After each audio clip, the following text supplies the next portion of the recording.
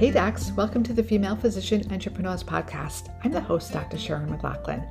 We are the premier location where women physicians learn about business so that they can have the freedom to live their best life. We have this podcast, we have a supportive community of over 9,000 women physicians, we create opportunities for each other, and we network. We have a summit twice a year, which is absolutely free. I've created a journal to take a deep dive into what you really want. Lastly, we've created a business school. It's all about community and accountability. We're going to have masterclasses, we're going to have group coaching, and we're going to have actionable steps. You'll be given a blueprint for your business. And this will launch September 2022. Come and learn from industry experts because I truly believe that not one person knows it all. And the more people that you listen to, you'll have better ideas.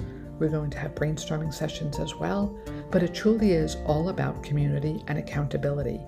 Make sure you get on the early bird pricing. That will be $500 for the full year. Yes, you heard me right, $500 for the full year. You don't need a high-ticket item to learn about business.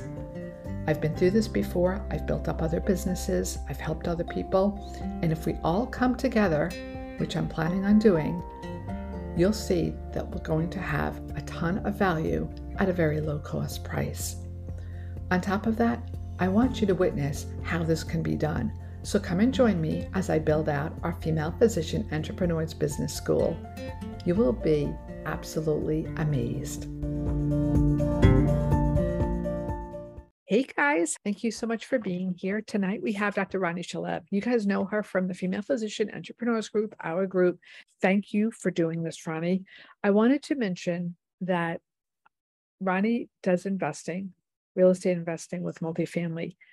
But for SEC purposes, Ronnie's coming in as a sponsor for our business school. I can't endorse her. She's here just purely for education. She's a female physician entrepreneur. She's an emergency room doctor that was able to replace her income and doing real estate with her husband. Ronnie, I know that you've been doing this for a while, and please go ahead and introduce yourself. And thank you so much for doing this. Yes, thank you so much, Sharon. I love that you're doing your business school, and I'm really happy that I get to participate and to be part of it. I'm going to be talking about passive real estate investing for beginners. But really, before I start talking about that, I want to talk about really, this woman right here in this picture. This is me, board certified ER physician. I did my certification twice. I was credentialed at 5 facilities. I published journals. I presented at conferences. I was part of leadership programs. I was chair of the peer review committee, hospital credentialing, infection control, you name it. But I was unhappy. I was so unhappy. I was burnt out. I was exhausted. I was stressed. I felt trapped. So people ask me, why did you leave medicine? I remember a day, it was a shift that I was working. I was alone. I was the only doctor in the entire ER. There was no scribe, no mid-level. It was around 10 p.m. and I was treating two stroke patients actually at the same time. I had an asthmatic patient in respiratory distress. I had a patient that was having a heart attack. The waiting room was full. There wasn't an empty chair. You could see the pain and the frustration on the faces of the patients and their families. On top of it, there was like a line of ambulances waiting to get checked in. I looked up at that clock. When was my relief coming? 8 hours. I was like, oh my God. The stress level was unbearable. I had no choice. The stress was crazy. I couldn't breathe. I was responsible for all of these people. You see, the administrators had cut the physician hours, the mid-level hours, leaving only one doctor responsible for everyone who was walked into the ER or was already there. I had no choice. I put my head down and did what I was told. I took care of everyone at the expense of my own health. I didn't eat. I didn't drink. I didn't pee that night. I got home. I was so exhausted. I just collapsed on the bed. I was still wearing my scrubs and I slept the rest of the day. My family didn't understand why I was so tired. My kids were like, let's go to the park, let's go here, let's go there. And I was like, no. They didn't understand that I had taken care of 50 patients that night in the face of extreme liability with like limited resources. I mean, how could they? It's hard to fathom. What else was I supposed to do? I was a high paid hourly worker. I was tied to my job. I was told by administrators with no medical education how to practice medicine and how quickly to see those patients. And they made sure to tell me that if my metrics weren't great, they wouldn't renew my contract and I could be terminated. I started to wonder why I loved this job in the first place. I said to myself, something has to change. It was really about that time that a friend told me about real estate investing. He owned a piece of several hundred or 100 7-Elevens and received a check every quarter, really without doing any work. And he called it passive income. And I thought to myself, this sounds like a pyramid scheme or something. Something's not right. It's too good to be true. Maybe I could lose all my money. The first thing as physicians, we're used to people trying to swindle us so I was very untrusting. But I was so frustrated. I'd had enough of what was going on at the hospital with my administration. I was frustrated enough with trading my health and my well-being for money. So I said, I decided to give it a shot. I told my husband, why not? I mean, the likelihood that real estate's value goes to zero is almost impossible. So, my husband and I decided to start small on our first investment. And oh my gosh, it worked. And we started getting checks every quarter. And we thought, well, if this works once, maybe it'll work again. And maybe it'll work again. And maybe it'll work again. And it did. And today I'm here. I'm a real estate investor. I spent, my time learning about passive real estate investing. My husband and I formed a company where we purchase apartment communities. We improve them for the tenants, and then we make money for the investors. I was able to break free of that job. I was financially independent, and I'm still mission driven. I still didn't lose that sense that I wanted to still help people. I was still able to do that by helping physicians. I'm not giving tax advice. I'm not giving legal advice. This isn't an investment. I'm not pitching anything. I'm solely educating you, really nothing else. I'm going to talk about my passion, which is real estate, and the benefits of investing in real estate, how you can invest in real estate, how appreciation differs in residential versus commercial real estate, why I love apartments, how syndications work and what kind of returns you see, and what are the tax benefits. So really, I'm just going to be touching the surface. So benefits of real estate investing. Well, you get cash flow. These are from the rents that are being paid. Appreciation, the value of the property goes up. You get tax benefits, which I'll get into. You have these risk-adjusted returns because you're actually purchasing a functioning business. So your risk is really adjusted, because even if the whole business goes out of business, like meaning 100% of the tenants move out, you still have the land and the building. So really your risk is mitigated. It's a great hedge for inflation. There's capital preservation because, again, you still have that building, that land, and it allows you to diversify. So really, real estate provides the highest returns, the greatest value with the least risk. And that's really what drew me to it versus the 401k that, we're told to start putting our money into and our savings. And then you have a good job and you own your house and you should be fine. You should be able to retire, but there's no way you can retire just on that. So there's many ways to invest in real estate. You can be active, where you're buying houses, you're buying properties, you're doing things to them, or you can be passive, where other people are doing that for you. You can be investing in residential properties. These are just single family homes, or you can invest in commercial properties. I help you invest passively in commercial real estate. So why do I like commercial real estate versus residential? One of the biggest things is how the property is valued, how it appreciates. Okay, so for residential or single family homes, these are based on home sale comps. Susie and Mike live down the street and they just sold their house for $1 million. Maybe I can get $1 million or maybe 1.2 in 3 years based on home sale comps. Commercial real estate is different. It's actually based on the net operating income that the property is generating. And so if you can raise that income, then you're creating value. And everybody recognizes it, including banks and other buyers of stuff. So it's really amazing because you can significantly increase the NOI or the net operating income just with some tweaks to the business. So how do you create value? Well, you can raise rent. How do you raise rents? Well, you can do something that's called organic rent growth. Okay, so that is the market is going up. Rents are being renewed every time the tenant is renewing their lease. It goes up by 5%, maybe 3%. Actually, organic rent growth in DFW, which is where I'm from, Dallas, it's between 7 and 15%, depending on but I don't think that's going to continue.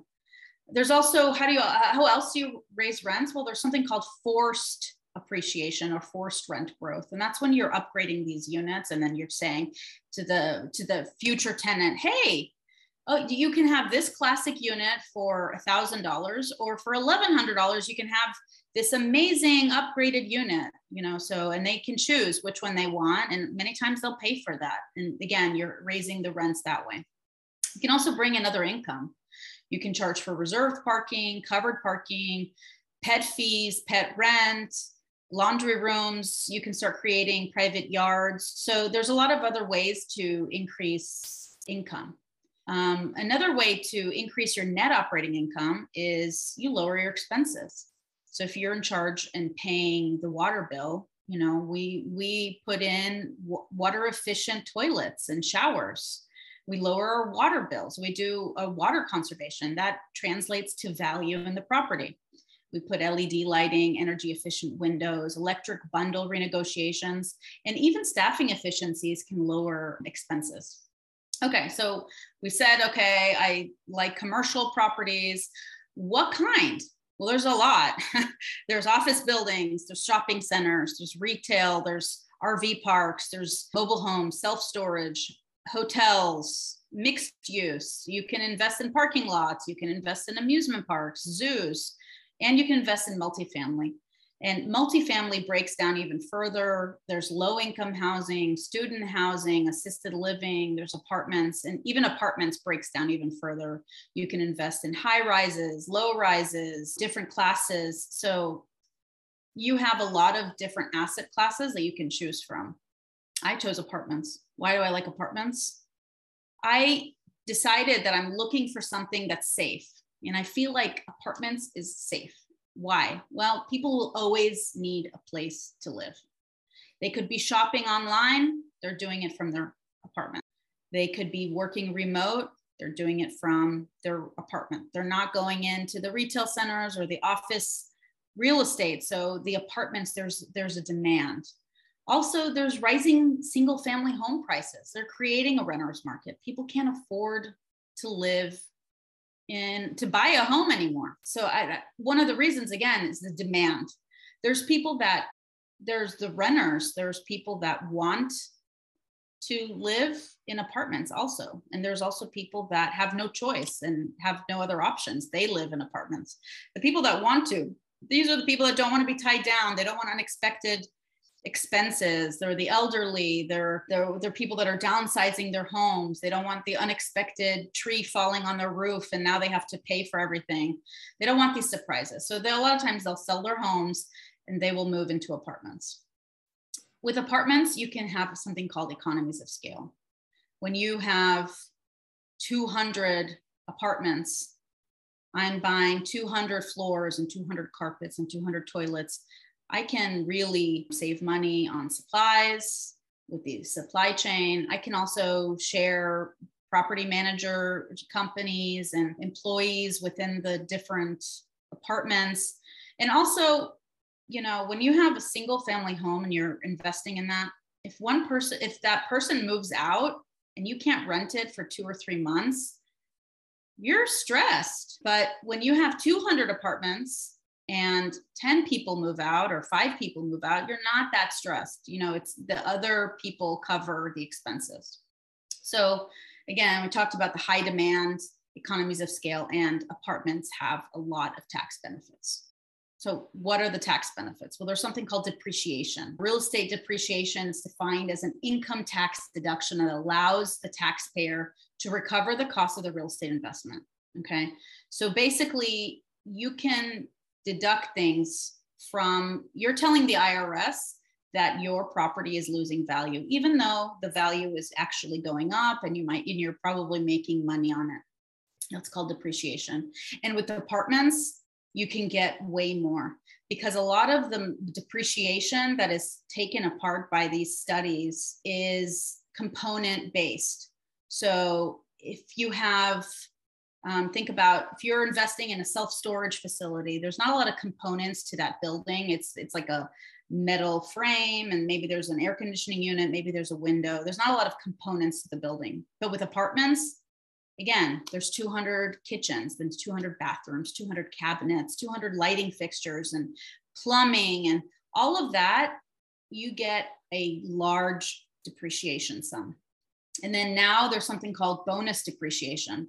This is a form of accelerated depreciation that allows you to take 100% of what you would be taking over the next 27 years, actually in the first year of ownership. This is something that the Trump administration put into place in 2018. And unfortunately, it is being phased out. So 2022 is the last year that you get 100% in the first year. You can still take the depreciation, but it's not in an accelerated form.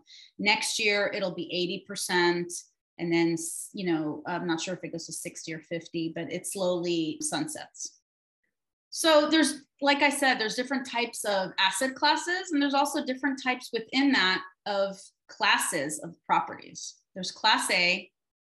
These are the newly built apartments. Okay. These are the high rises. They're less than 10 years old. They've got modern amenities, high-end furnishings and finishes, and granite countertops, stainless steel appliances. Class B and C are a little bit older. They're 10 to 30 years old. B is they're in pretty good condition, good location. C, they're older, there's visible deterioration, maybe outdated plumbing or electric, maybe it's a less desirable location. In the Class D properties, these are just deteriorated, they're older, there's low income tenants, there's probably high crime rate around that area. But you know what? All 4 of these make money. All of them make money. So whichever you're investing in, it makes money. It just matters what kind of business plan you implement. So for a Class A property, your business plan is to hold that property for a long time. You're not going to really do anything to it. You're just going to hold it, and organic rent growth raises that rent up. Class B and C properties, you're going to go in there and you're going to make them better. You're going to change the windows, update the plumbing, the electric, paint them, put backsplashes, new kitchens, things like that, rip out the carpets. You're going to try to make them as nice as a Class A property, but cheaper. So when someone says, hey, where should I live? Should I pay, this fee for a Class A or this amount for a Class B? And you have a lot of options. And for Class D, the business plan is totally different. You tap into the government, Section 8, and a lot of the government programs to help with that. So how can you invest passively in real estate? There's a lot of different ways, and this is not an all-inclusive way, but there's something called a real estate investment trust. This is where investors purchase a share of a company and that owns and operates income-producing real estate. Okay, this is very much like a stock. It's very liquid. You can sell it and you can get in and out of it. The thing is with this is you're not really investing. You're not owning the real estate. You are owning a piece of that company. There's something called crowdfunding. These are the online platforms like CrowdStreet, Equity Multiple, Fundrise. These are a bunch of strangers that don't really know each other, but they're pooling their money together to buy large properties. And a lot of these crowdfunding sites, you can put in less money, maybe $10,000, maybe $20,000, but you really don't, everybody's going in together. Now, a syndication is very similar, except for the people that are doing the syndications. So you might know the operators or the general partners, and it's a little bit larger investments, and you're putting your money in together. Everyone's pooling it together, and you're purchasing a large asset. Now, a syndication, you can do a syndication to buy really anything. You can buy boats, you can buy barges, you can buy MRI centers, hospitals. So you can syndicate a lot of different things. It just basically means putting a lot of people together to buy something. And then there's something called a real estate fund. This is where investors put money into the fund, and that fund goes and purchases different properties. So I do syndications in the real estate fund. These are the two things that I do. So what is the business plan? Okay, so there's always a business plan in these commercial properties because you're trying to raise the net operating income. So you can do a buy and hold. So you buy it. These are usually the Class A properties. You buy it and you hold it for however long until the value goes up, and then you sell it or you refinance it and do it again. Just hold it some more. Then there's something called value add. That's the value add strategy that I kind of talked about, where you're improving the facility, improving the kitchens, improving the apartments, the amenities. That's value add. And then there's the refinance and hold. So you might buy it, you might raise the net operating income, maybe do some sort of value add, then you refinance it, then you hold it. Again, there's all kinds of variations from that. When you are buying, usually in a syndication, it is the limited partners and the general partners. These are terminology, LP, GP. A limited partner is the passive investor. The general partner is the general sponsor or the operator. So I'll tell you the difference between them. A limited partner puts their money in, okay? They're the ones that are leveraging the experience of the experts. They're leveraging other people's time, other people's money, and other people's expertise.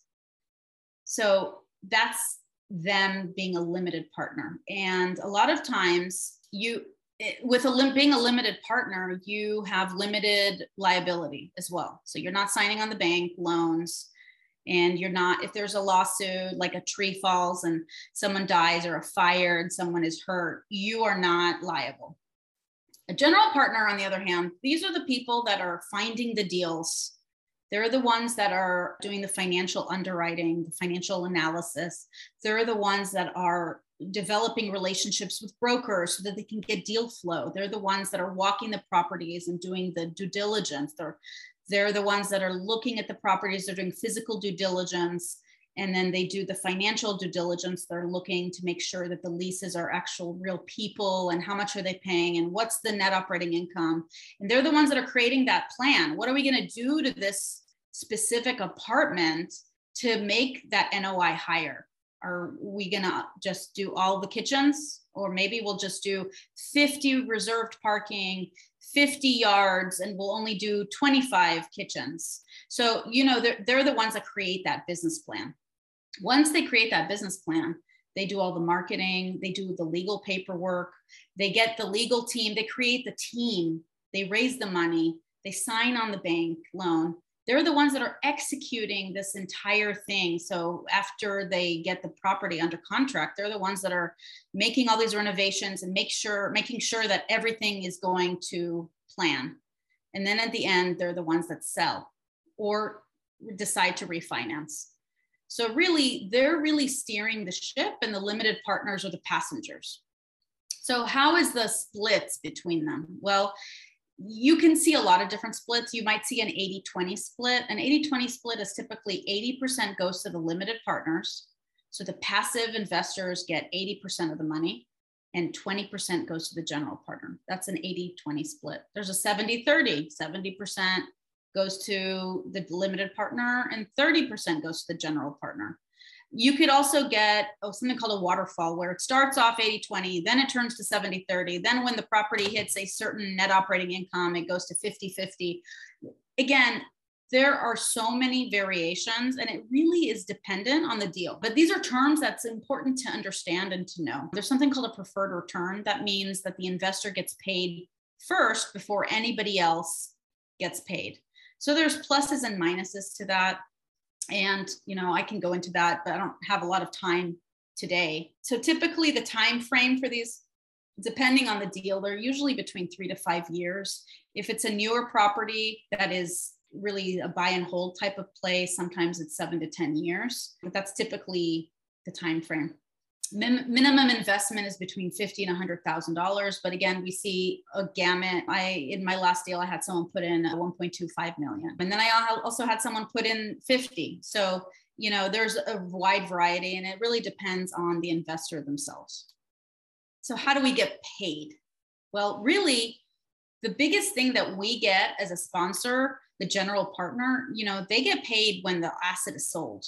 So we still own it. So everybody's interest is aligned. Everybody gets paid when the asset is sold and the property appreciates in value. But there are acquisition fees. Typically, you'll see a 1% to 3% acquisition fee. There's an asset management fee. This is really managing the asset for the 5 years or the 10 years. Usually those are the fees. And then there's oftentimes a disposition fee. Sometimes it's 0%, sometimes it's 2%, sometimes it's in between 0.5%, and that depends on what is a disposition fee. That's like if you're refinancing or if you're reselling, there's an extra fee at the end. So my husband and I started Shawin Properties. We do value add strategy. So we are focusing on recession resistant assets, Class B and Class C properties. So we don't typically buy the brand new, and we don't typically buy this because I want safety. I want less risk. So I'm focusing on these Class B and C. I mean, when people are living in Class A properties, and then there's the recession like is starting right now, they want to tighten their belt. They're going to Dollar General to shop, they're going to Walmart to shop, and now they might say, you know what, I don't need this fancy apartment. I'm going to move to a Class B. And the people that live in Class Bs might move to Class C, but it seems to be like, well, that's where the tenants live. I'm focusing on 150 units and up, typically because the bigger, the less risk. Again, economies of scale. I partner with experienced operators, and typically I do 3 to 5 year holds. So I'm going to do an example of a deal. Let's pretend this is a 100-unit property. This is completely made up example. The purchase price is $10 million. And just like when you're buying a house, you have to do a down payment. Okay, so here I'm coming and, I want to buy this $10 million apartment complex. I have to do, 30% down payment. And I don't have $3 million. So what do? That's where I form my syndication. And I find limited partners that want to help put that money in to that down payment. Then there's the biggest investor. Who's the biggest investor? The bank. The bank's putting $7 million. So, you can bet your butt that they're doing their due diligence. They're making sure that what is being said, that all of the numbers, they're also doing the financial analysis. In this deal, it's an 80-20 split. 80% goes to the limited partners, 20% goes to the general partners. And we say, oh, well, we're going to give cash flow 8% over 5 years. And you're going to get, unrelated to that, in year one, tax savings, or K1, that has depreciation between 75 to 95% of your investment. And year 5, we end up selling it for $11.5 million. So in 5 years, we've sold it for $11.5 million. Okay, so how does this look typically? Well, typically, this is kind of the returns over 5 years. So if you put in $100,000 of the cash flow, you're going to get, let's say, 4% in year 1, and then it starts going up year 2, year 3, year 4, and year 5. So 4 plus 6 plus 8 plus 10 plus 12 divided by 5, it's around an average of 8%. Now, usually the first year of ownership is the lowest cash flow, and that's because that's the year that you're stabilizing. That's the year that people are moving out or getting evicted, and you're turning over the tenants, you're improving the property, and you're raising the demographic and the NOI. So in this example, in the first year, you put in 100,000, you get 4,000 the first year. Year 2, 6,000, 8,000, 10,000, 12,000. Then on year 5, we sell. you get your money back that you put in, the 100, and then you're getting another 40,000. So in the end of the 5 years, you've gotten $180,000 total. So that's around 1.8x. Now, if the sponsor is operating really well and really efficiently, and they do this in 3 years, then instead of a 16% average annual return over 5 years, it ends up being, 30, or I don't know, 80 divided by 3. So it's like 25% return. So again, these numbers are projections, but they're not actuals, but you can kind of see how it works. And then the larger amounts that you put in, the more that you get at the end as well. So this is my husband and I that we started our company. My husband has 20 years of construction experience. He's a business owner and entrepreneur, and he's very handy because he can walk those properties even before we have them under contract and can see, okay, the foundation is off. We're going to need to change the roof. We're going to need to change the plumbing. We get to bake that into our underwriting, and we don't get any huge surprises. He also is the one that is part of the acquisitions process. So he has the relationships with the brokers and with the bankers. And so he's on the deal flow side. I help on the back end, investor relations and the marketing and the asset management. Both of us are on all the asset management calls, making sure that the property management company is doing everything that they said they would. So picture a day when you can go to work because you want to go to work. Picture a day when you can travel if you want to travel, serve people if you want to serve people. Picture a day where your spouse says to you, hey, I really like the freedom that we have. I really think that you look like you're just healthier and you're happier. And I really like the place that we're at. And that's what real estate investing can do for you. That's what it's done for me and my family. I'm a huge proponent. And, if you guys are interested in scheduling a call with me to learn about passive real estate investing, at calendly.com/Shalwin Properties, you can schedule a call with me and I'll be happy to chat. I'm not selling you anything. It can be just discussing what you want and see if, it's a good fit.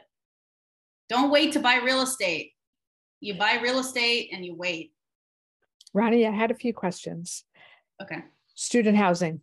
There's tons of housing all around. I was always concerned because I'm like, they're going to trash the place. What are your feelings on student housing? Well, the parents are signers. So, and then you get deposits. The big thing that people that invested in student housing did not expect was COVID. So student housing got hit bad because a lot of the colleges sent their students home and they worked remote. So people moved out of their student housing. So it did suffer during COVID. But again, of all the asset classes, apartments did pretty well. But a lot of the other ones were hit. Unsurprised. Who could have known that was going to happen? It looks like Julie has a question. How would one search for a local syndicate? So that's a great question. Syndications are SEC regulated. So you're buying and selling securities. A lot of times, depending on the type of regulation, you need to know the syndicator or the operator or the sponsor. So there's something called a 506B regulated event, and you have to have a pre-existing relationship. And that's what hopping on a call with someone like me would happen. Now, you're looking for a local one. The question is why? You can invest anywhere. And when someone is an expert in this is where you leverage other people's knowledge of different markets and different submarkets. And you really want to be investing. When you invest, you really want to make sure you're investing in landlord-friendly states, because the last thing you want is to be investing in a place where you can't evict someone. In California, there's people that have been living for 2 years and you can't evict them. So that really tanks your net operating income when you're not bringing in income. But it's also very important to look for a market that is growing. You want multiple economic drivers, multiple different types of employers. You don't want just one factory that just closes down and all their factory workers move away and then your apartment complex is sitting empty. You want multiple different types of industries. You want a growing market. And this is where you're leveraging other people that are experts in that market. Ronnie, there's a tax advantage for syndications. Keep in mind for K1, the depreciation. I think she was referring to the K1. Yeah. So I'll give you an example. I put in $50,000 in an investment. So I invest passively with other syndicators and actively in my own deals. So I do both. I still do both. And why do I do that? I do that to leverage other people. Again, that's how you get explosive financial growth, is leveraging other people. You can't just do everything yourself. You have to leverage other people.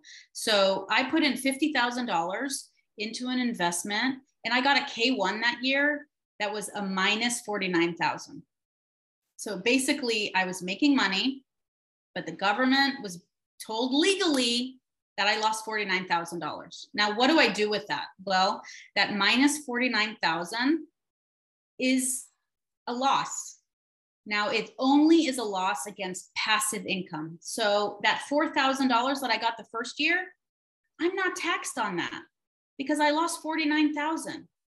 And if I don't use that whole 49,000, I can carry that forward in the tax year. So that 4,000, that 6,000, that 8,000, all of that money is tax-free because I've lost all that money in that first year of ownership. So that's what's amazing. And that's what you're not paying taxes on that. You can take that money and put it in another investment, and you really can compound and grow and grow and grow.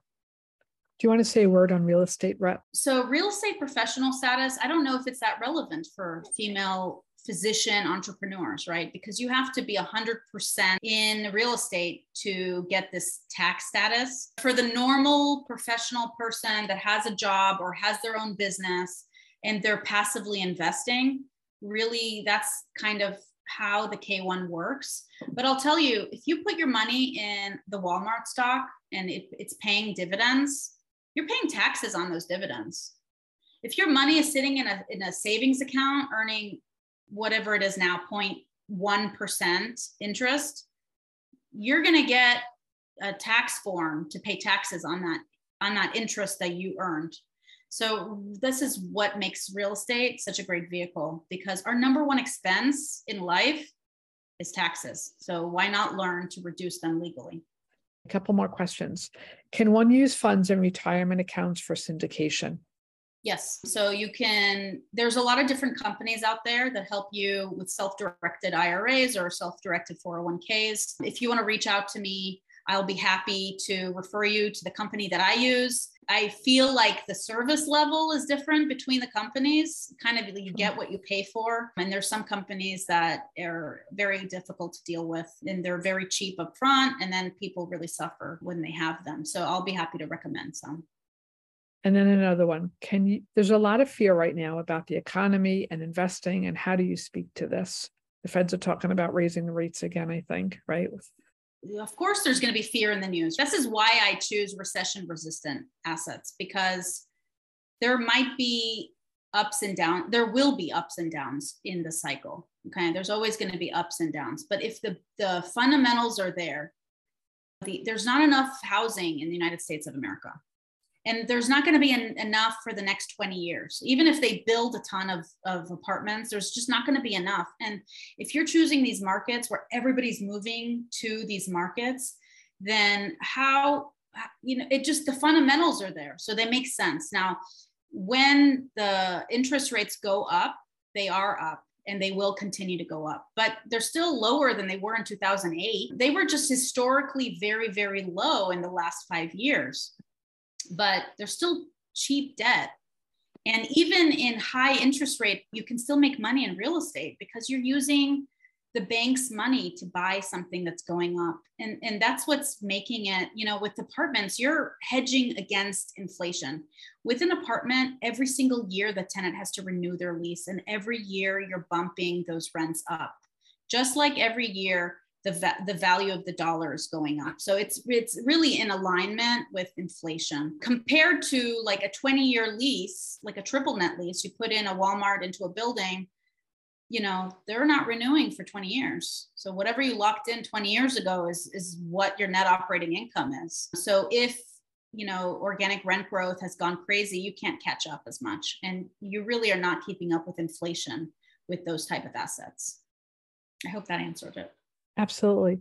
Ronnie, you did a great job. You took an area of being burnt out in your life and said, what else can I do? And you moved into this. And I'm so glad your husband's on board. I think it's great that the two of you guys can do this together, bounce ideas off of each other. How long have you been doing this? You started back in 14, 15? Yeah, in 2014, I started doing it passively.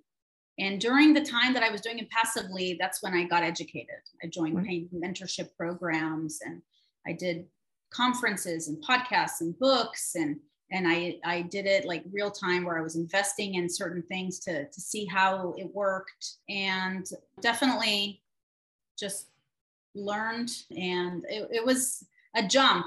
It's totally different from medicine, but it's easier than medicine. Medicine, there's all these like landmines and zebras, and this is cookie cutter stuff. You're taking only a few different things and making it better. There's not that many variety of options that you can do to an apartment. So I really like that.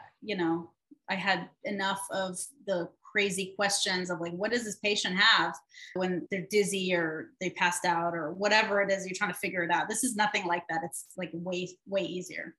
Thank you so much for doing this for us. Thank you for sponsoring our business program. Second, I think that financial literacy is something that as women physicians, we can work on. Not everyone, a lot of us though. I believe that we're so busy, we're constantly working in our business, right? But not on our, like, that's what we do. We constantly in it. And we don't take this time to step out and realize what we're doing, taking our hard-earned money and investing it, and just kind of making a CD or throwing it in the bank or doing a stock or, so I'm glad that you're able to come on and talk to us about this. Well, thank you, Sharon. I appreciate you and what you do for everybody. Oh, no, I wish I could do more. Julie said, thank you so much for the talk. I knew nothing about syndications until you mentioned it last week. And she's learning a ton. Yeah, it all starts awesome. Here, Julie. It just starts off with like an idea or a seed is planted. And if you want to get into it, you look into it and reach out to Ronnie since she's been doing this. Thank you so much. Thank you. Thank you for joining us on another episode of Female Physician Entrepreneurs Podcast. If you like us, please give us a nice review and tell your family and friends about us. We'll see you on another episode.